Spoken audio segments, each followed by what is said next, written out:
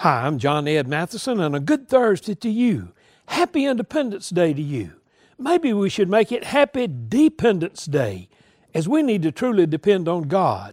Many today are trying to take under God out of our pledge and take in God we trust off of our coins.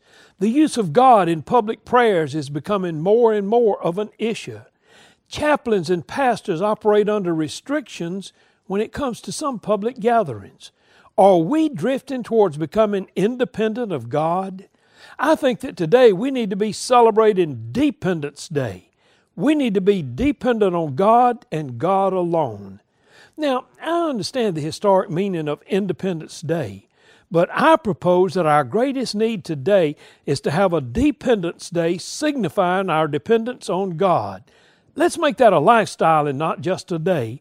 Happy Dependence Day.